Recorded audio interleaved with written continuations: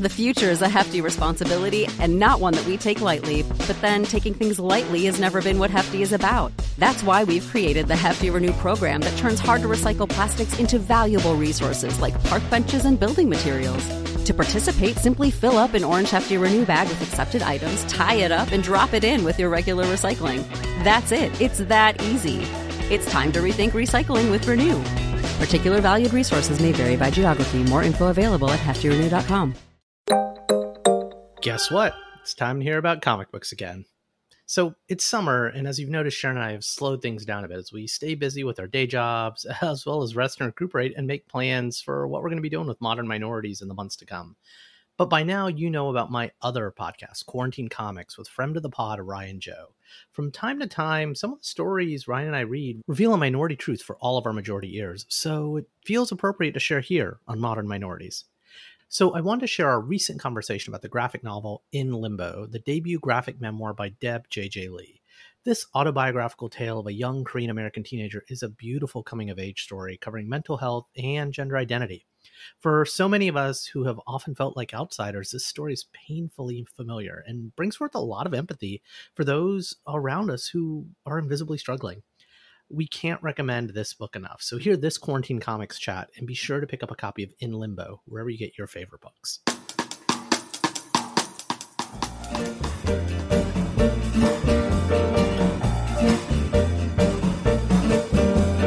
Hey, don't write yourself off yet. It's only in your head you feel left out or looked down on. Just try your best, try everything you can.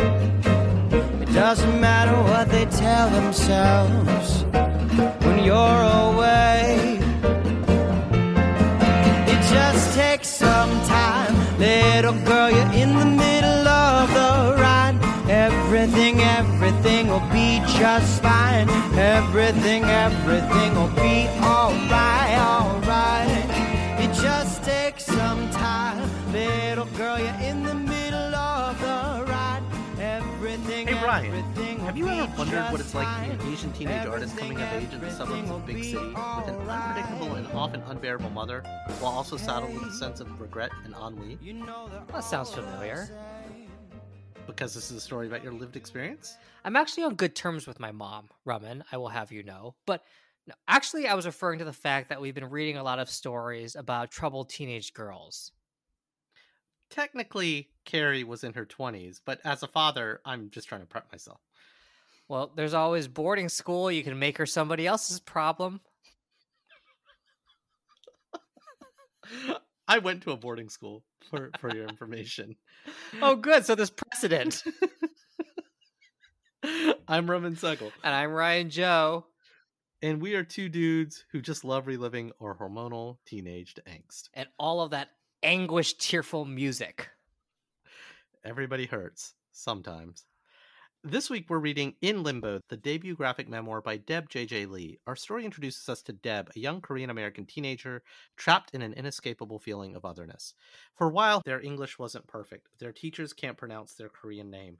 Their face and their eyes, especially their eyes, feel wrong. Things only get harder once high school starts, shifting sands of arts and academics, escalating tensions at home, friendships made and frayed, and mental health struggles that are all too real to anyone who's ever felt like an outsider.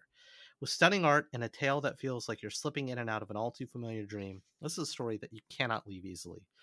So Ryan, how much emotional baggage did this book stir up for you?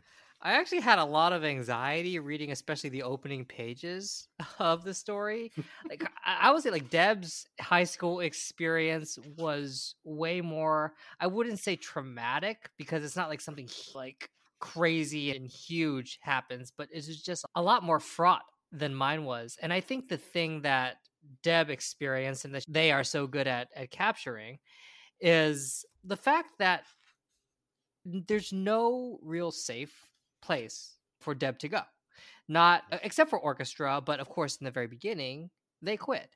But wherever they go, they are reminded of how they don't belong because they are Asian and nobody else really is. At home, they have this really tense relationship with their mom, And even when they go to a Korean school, all of the Korean students are incredibly mean to her. Even their name, right? No one can pronounce it in their white person school. And of course, in American school. in their Korean school, everybody just makes fun of it because it's the name of an old man. Well, I mean, there's a moment, it's like I think like a 2-panel spread where they show their experience at Korean school where they're perceived as too American, Right. and their experience at like quote unquote American school where they're too Korean or too Asian. And it's like, you can't win. And I mean, that was one of those moments that just really, as someone who doesn't fit in with the Indian crowd, yeah, it just like really hit home. Like, you can't fucking win. You can't win. Where do you? There's no sense of belonging, and it's really just isolating.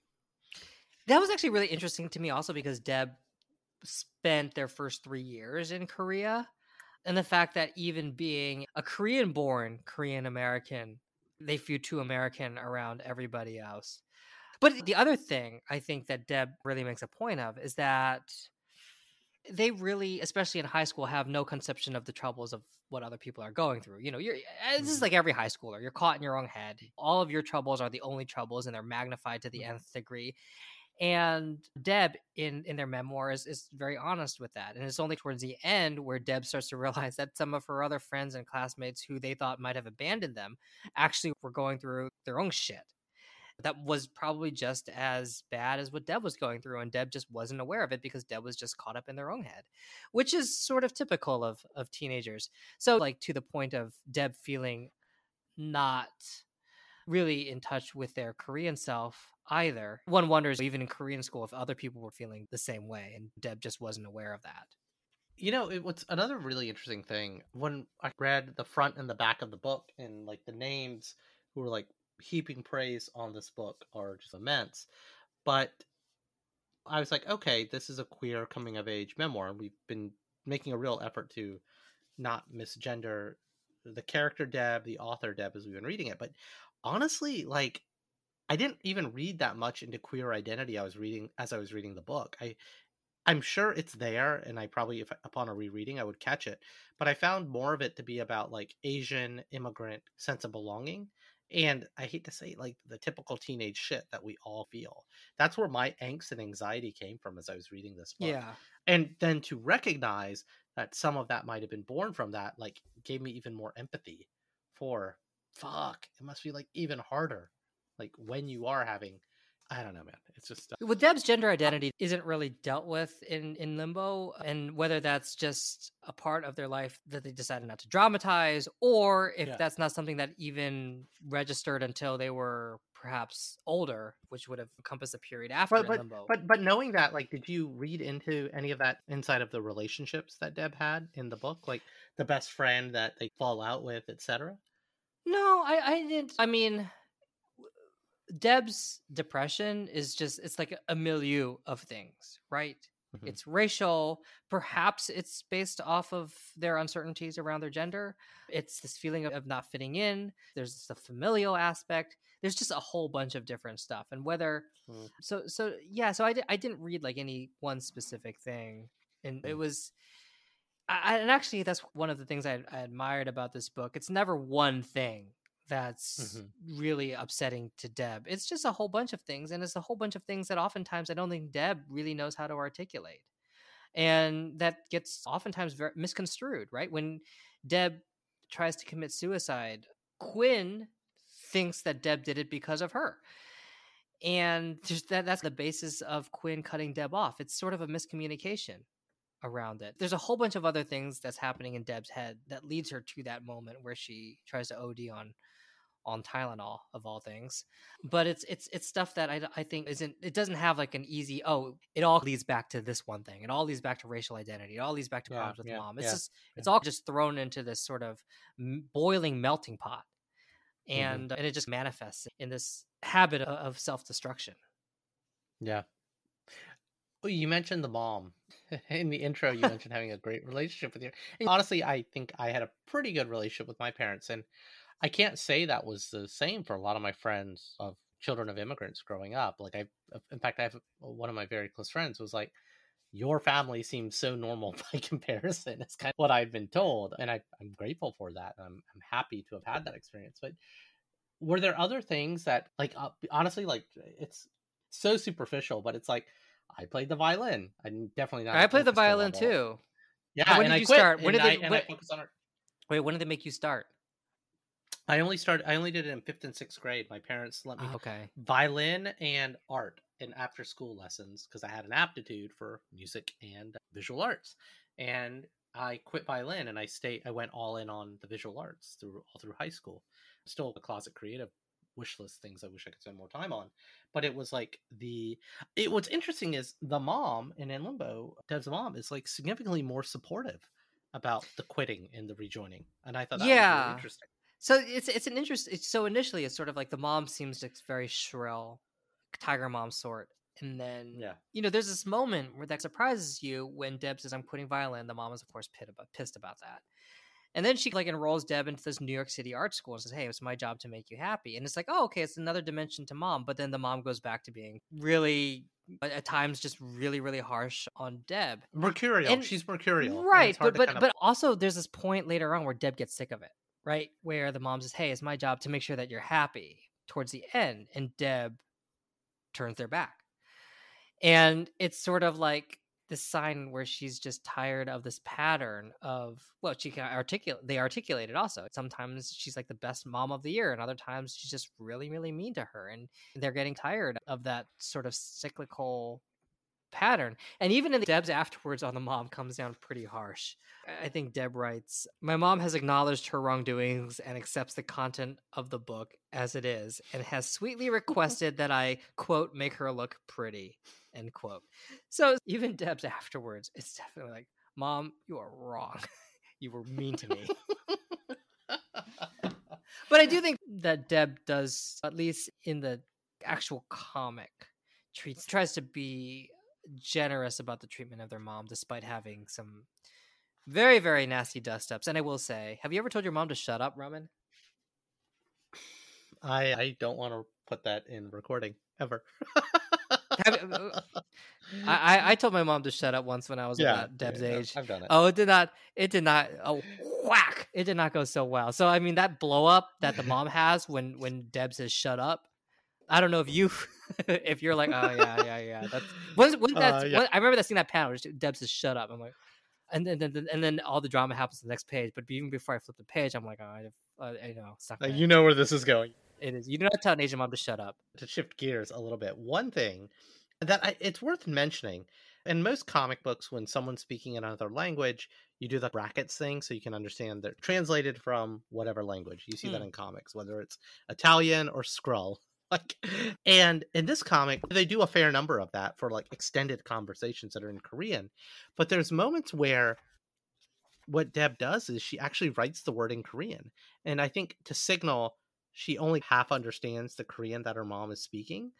And oh, interesting. I was actually wondering about that. Yeah, that's interesting. Okay. Yeah, because remember, Deb she speaks, I'm going to misnumber this, they speak at almost like a elementary school level of Korean. And I kind of get that. Like, my Punjabi and Hindi is like way worse than Deb's Korean, but it shows their lack of understanding sometimes. But at the same time, every time I read it, I was like, oh, is the mom cursing? Like, is something so terrible being said that it's in Korean? But it's not that. It's okay. So one reflection upon the mercurial nature of Deb's mom. Obviously, there's a lot of reflection on my own immigrant parents and probably your own immigrant parents. But again, we've talked about this a little bit on the pod. I'm reflective of my own mercurial nature with my kids. Like right now, I've been suffering from like a major headache and health issue for the last week. Everything's fine, but as a result, I've been really like testy around my children, especially my 7-year-old daughter. So much so that I had to apologize in the morning as I was dropping her off. And upon picking her up, I gave her fair warning. Hey, honey, I'm not feeling that good. I'm going to be a little short-tempered. You're probably best to like leave me alone and let me get dinner made, etc. And I think a lot about the mixed messages that my mercurial grouchy nature sends to my children and what my daughter and son are going to remember me as. And reading Deb's interpretation, I'm like, maybe my daughter shouldn't go into the arts and draw a graphic novel about how I Well, was in her youth. what's nice is at least you give her a heads up. Deb's mom doesn't seem to give her a heads up. You fuck up the kitchen, it's just it's Well, I think all it's because I was thinking about this book. This morning I was thinking about this book and my reflections oh. on this book. But that's a good thing, right? Because now you're thinking about how Deb's mom came across. So if you're a And parent, read this book.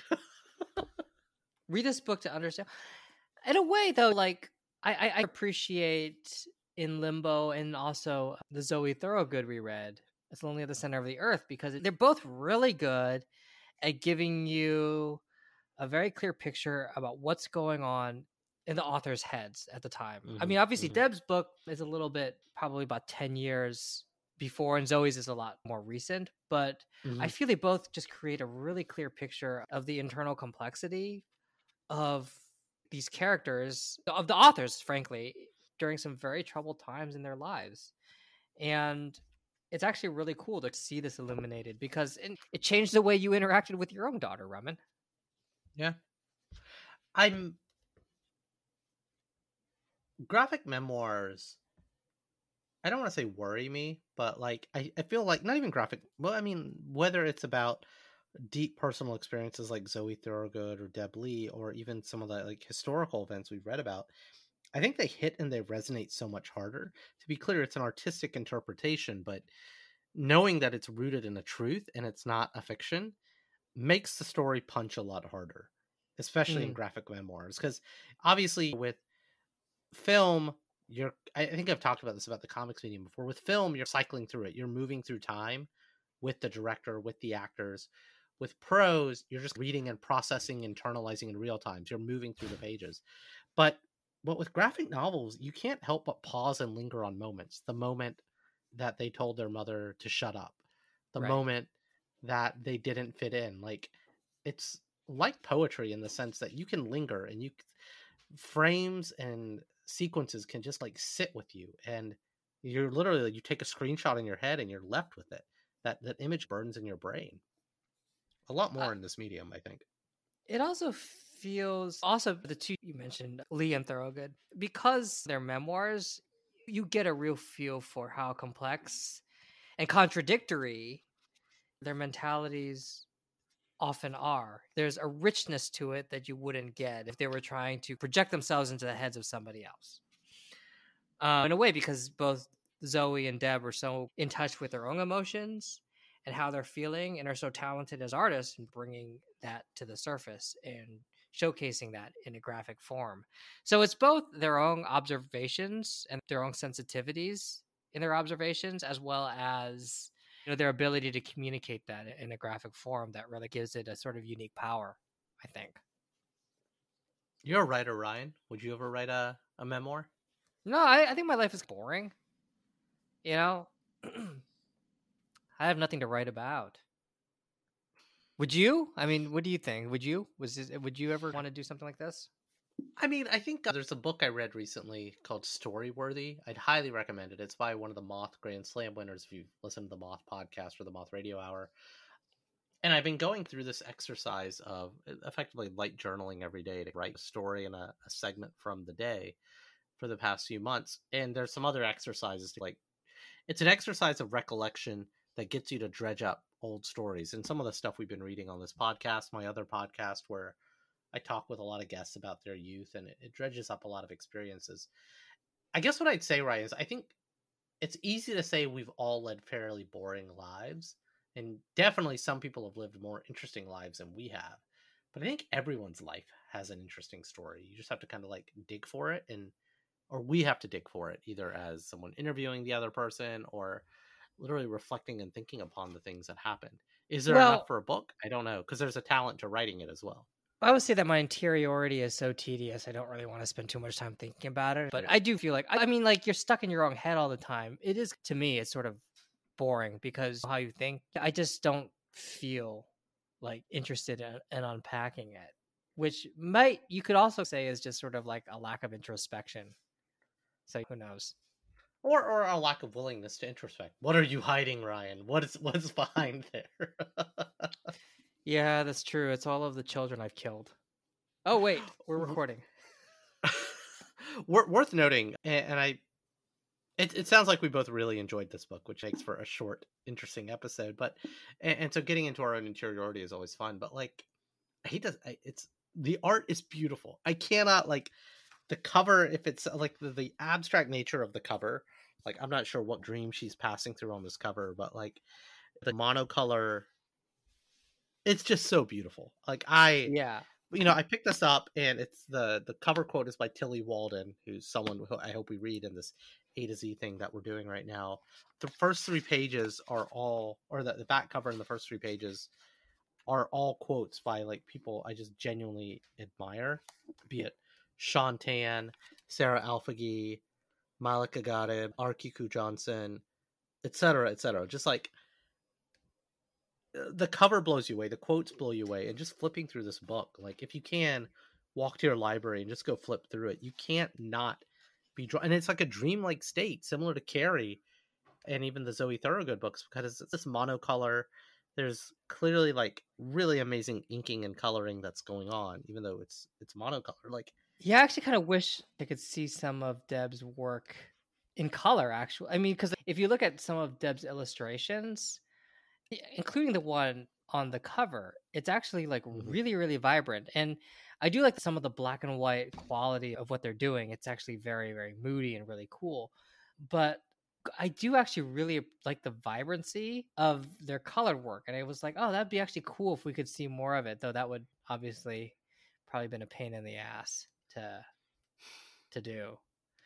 I will say, after reading this graphic novel, I did look at try to find pictures of Deb and look at their eyelids. And look at them. Well, let's talk about that. well, no, their eyelids. Yeah, they and yes, Deb has. We'll explain this because double eyelids. I did not know this. I had to actually ask. Double eyelids. Oh, well, okay. No. I know that most people have double eyelids, and we obviously all know that many East Asians don't have the epicanthic fold. Epicanthic fold. Yes. And so we're all aware of that. What I was not aware of, and I had to ask my Chinese American wife while I was reading this, like, is this a thing? Oh, yes. So does she have? We can cut this part, but does she have the folds? No, my wife's not getting some form of surgery. No. But okay, so some people, I have the folds, man. You've seen my face. Here's the thing: I am face blind. I don't pay attention to this shit. But explain to our audience, one, the eyelid thing, but more importantly, the commonly accepted practice in Korean culture. Explain this. It's not just Korean; it's like us other Asians also. But yes, Korean. Really? Sophie's staring at me now, blinking. That's my Sophie, your Korean American wife. Yes. No, your Korean wife. Korean. Yes. But your wife stares at you while you're doing your podcast? My wife like hides from me. Well, she heard me being like epicanthic fold, and she just rushed out of the room. It's like, she's like, check it out. So the epicanthic fold is sort of like, for all you white people out there who take it for granted, is sort of like that. Black people too. Black people, Hispanic white, people too. Black, Hispanic people. Non-Asian people. Non-Asian. Well, some Asians have it. I have it. It's sort of like gives you that double eyelid, which basically makes your eye look wider. If you look at a lot of East Asian eyes, they have like sort of like I guess they don't have that double eyelid, that line. It's a single fold in the eyelid. It's a single fold. And that's not considered attractive. I'm not the one who said that. That's just sort of culturally, it's more attractive to have the double eyelid because it makes your eye look bigger. And so, especially in Korea, it's by some Asian standards. Because isn't it the other way around in terms of like Asian objectification? Like, people like the Asian eyes, right? I mean, but I would say even if you have the epicanthic fold, you can still have the Asian eyes. Like Sophie has it. And my entire family actually has it, and we still have, I would say, Asian eyes. Like we still have, so our eyes are distinctly Asian. So it's, I think it's not like the epicanthic fold like makes you look automatically Caucasian, but it does give your eye. Okay. So you've set this up and explained it. Now explain it in the context of the book. Well, it's not just the book, it's just culturally people want that epicanthic fold, and so they will have surgery to get it, and including Deb. and Korea I is had usually the place to go. I had never heard of this until I read this book. Oh, really? Oh, wow. Well, I think most of our audience, who I would assume are not Asian, did not know this. yeah, but in Korea, it's. So I was talking to. I've actually talked to Sophie about this, and she had mentioned that it's not even considered surgery there; it's just quote unquote a procedure because it's so common. Like you just kind of Explain go. what the procedure is. Explain what the procedure is. This just 'cause the procedure is they just cut an extra fold into your eyelid. Deb JJ Lee explains it much better and graphically, but it's essentially you just get an extra eyelid.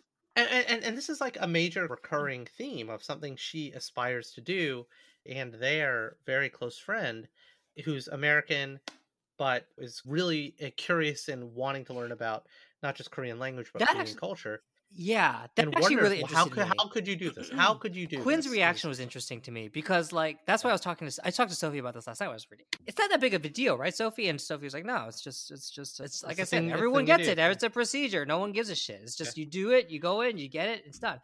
But I think in America, where Asian identity is something that distinguishes you, that eyelid surgery perhaps feels a bit more loaded and consequential, especially through the point of view of a white girl who thinks of Deb as perhaps obliterating or trying to obliterate or trying to mask her Asian identity. But it's not really, I mean, like I said, like if like in Korea, it's just a procedure. It's just so common. So it's just Yeah, a different it's almost perception of like things. it's this weird thing where non-immigrants are like, you're so lucky, why would you want to give it up? And it's like this lack of acknowledgement Well, I don't think anyone says of you're lucky to have the a monolid, but that would no, be a but new it's one. like, why would you want to give up your heritage when it's almost like, it's sweet that you're saying it and trying to be an ally, but you clearly don't understand the need to fit in. We need to, because of all the other passive aggressive bullshit that goes on, like all It's of just our needs to want to fit. Yeah, but it's a beauty standard that goes beyond just wanting to be white. I think it's a beauty standard that exists in Asia. And like I said, it's not like Asians don't have the double eyelid. A lot of Asians have it. It's just considered desirable for whatever reason. But to that point though, like Sophie, she would dye her hair a lot and then in Korea. And then she came here and she didn't realize that, oh, actually having black hair is considered unique, or maybe if not unique, it's sort of a distinguishing feature. But of course, when you're in Asia, everyone has black hair, so people are just trying to dye it a different color to stand out. But here, that's Worth not noting, as necessary. so my son too has not. My daughter has thick hair like me, Indian. My son has wispier hair. Like it's not that it's thin; it's just not as thick as mine, so it's closer to my wife's hair. But for a while, as his hair was growing, we were like, "Wow, it's brown!" But oh, it must be brown because we can kind of see his head underneath. But my son's hair is brown, and I'm like, "Where is this coming from?" It's very strange. Like two Asian people, and don't make the obvious mailman joke, but it's like literally, what is going on here? This is genuinely like really interesting that his hair is brown. At the same. Like my brother had curly hair for a while. No one in my family had curly hair, and then one day my mom shaved it off because it was summer and it was hot, and it grew back straight. Hair's just freaking weird, man. It's the ongoing mystery that no one's motivated enough to try to solve. So Ryan, I gotta ask my next to last question. Would you recommend In Limbo to someone to read? Oh yeah, I definitely recommend it in Limbo. It's just it's a really honest story. It's one that I feel creates just this really interesting portrait of Deb during a particularly fraught time in their life. And the art is beautiful also. I think that Deb has a very unique aesthetic, and their art is not like really I think anyone who's working today. So yeah, absolutely. How would you? Would you? I think the answer is Yeah, yes. I mean, I think unequivocally, this is one of those rare episodes where we're on the same page about how much we like this book for different reasons, but a lot of the same. But I think I'm going to put my other podcast, Modern Minorities, hat on and probably air this episode in that feed at some point. Like, this book is the perfect Modern Minorities read. If you want to understand not just the Korean American experience, and absolutely there were learnings for me, and even while there's not a lot of queer identity stuff in here, I think if you read between the lines, you can try to sense the feelings that she's having, even though it's not articulated of why. But I hate to say it, like, there's so many things that rang true for me as an Asian American growing up in this country. I think she even spent a few years growing up in the South. I think it was Alabama.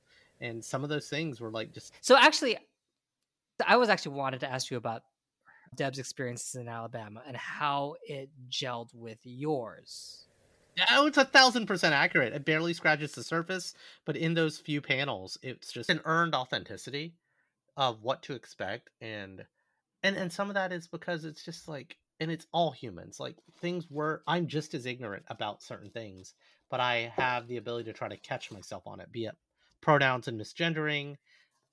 And I, at the same time, like, I just think it's not a monoculture anymore, for sure. The world is different than it was 40 years ago. But her experiences 20, 30 years ago were in the limited panels that day showed. And someone I want to reach out to have a conversation with on my other podcast, right? As with a lot of these authors that we're reading. They had an authentic experience in Alabama that rang true to what mine was, I guess, is the short answer. But you also got to ask me another question, Ryan. Oh, well, Ryan. I mean, okay, we've read some really heavy shit for these last 3. Yeah, we're gonna take it. So we're gonna be really nice. Please tell me. Please tell me, Ryan. Well, bring it up a notch. Next week, what are we're we gonna just cheer you up a little bit, because we're gonna read the first ever graphic novel to win the Pulitzer, and that is Mouse by Art Spiegelman. Published. Oh, is that like about cartoon mice hanging out with cats, right? Cartoon mice hanging out with like a little Tom and Jerry sort of cartoon. I don't know why people are trying to ban it. Anyway, as we all know, Mouse is about the Holocaust, and it's basically Spiegelman interviewing his dad about his experiences as a Polish Jew during the Holocaust. And through the 80s and 90s, Spiegelman turned that into a comic that was originally published in the comics journal Raw. And we're going to read Mouse 1 and Mouse 2. So the entire shebang. The Mouse cinematic universe? The Mouse cinematic universe. I'm sure it's going to be a cheerful one, but an important one. I think Mouse it's like goes on and off the ban list. And I think it's back on it for some stupid reason. So fuck them. We're going to read it. I'm just looking at our spreadsheet of everything we're doing in this A to Z thing. It's pretty dark. I mean, there's a little humor coming up, but like, this is... I don't think we read a really happy book for a while, right? I don't think... Maybe we'll try to read a happy one at some point. And that's our show. Like what you heard? Be sure to share with a friend, subscribe, and leave us a review wherever you get your favorite podcasts. See lots of pretty pictures of the books we read at qtdcomics.com. And since we're sure no one's listening, prove us otherwise. Shoot an email over to say what I got right and what Ryan got wrong. qtdcomics@gmail.com. Give you a social media handle, but we're old, and that feels like too much work. I'm Roman Segel. And I am and have always been Ryan Joe.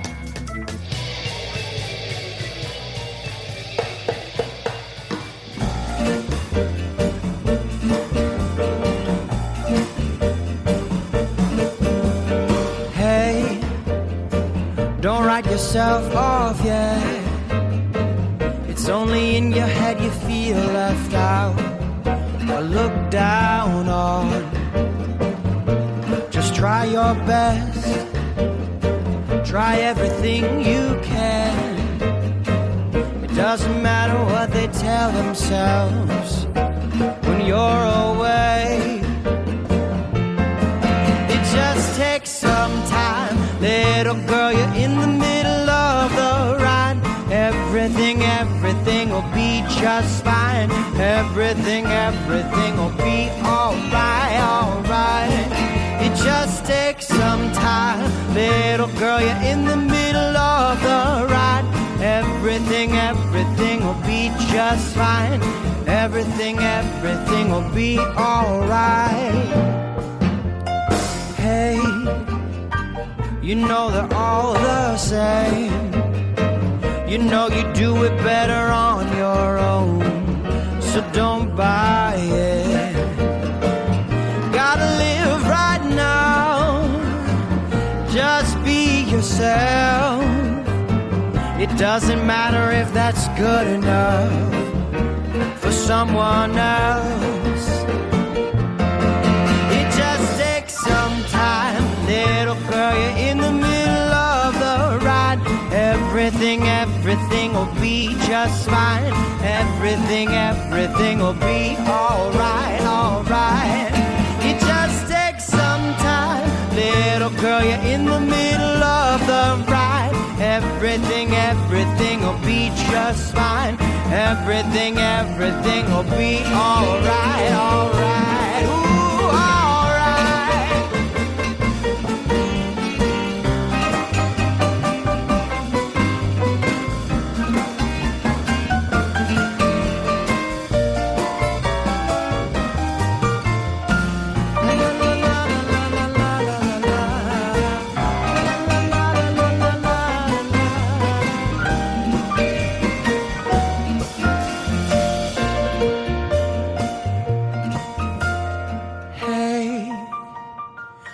Write yourself off yet. It's only in your head you feel left out or looked down on. Just do your best, do everything you can. Don't worry about their bitter hearts are gonna say.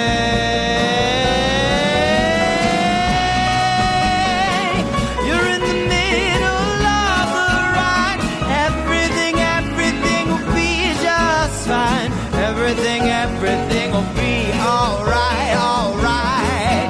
It just takes some time, little girl, you're in the middle of the ride. Everything, everything will be just fine. Everything, everything will be alright. Ooh, everything is gonna be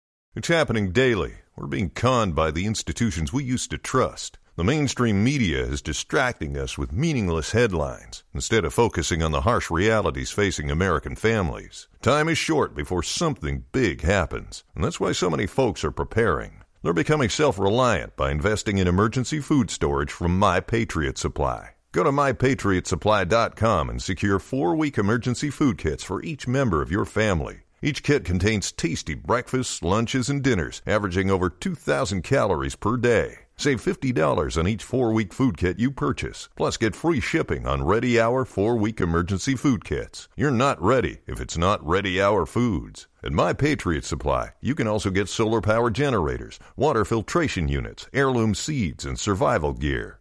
Order by 3 p.m. and your unmarked boxes ship the same day. Shop MyPatriotSupply.com today. MyPatriotSupply.com. It is Ryan here, and I have a question for you. What do you do when you win? Like, are you a fist pumper, a woo-hooer, a hand clapper, a high-fiver? I kind of like the high-five, but if you want to hone in on those winning moves, check out Chumba Casino. At ChumbaCasino.com, choose from hundreds of social casino-style games for your chance to redeem serious cash prizes. There are new game releases weekly, plus free daily bonuses, so don't wait. Start having the most fun ever at ChumbaCasino.com. No purchase necessary. VGW. Void where prohibited by law. See terms and conditions. 18+.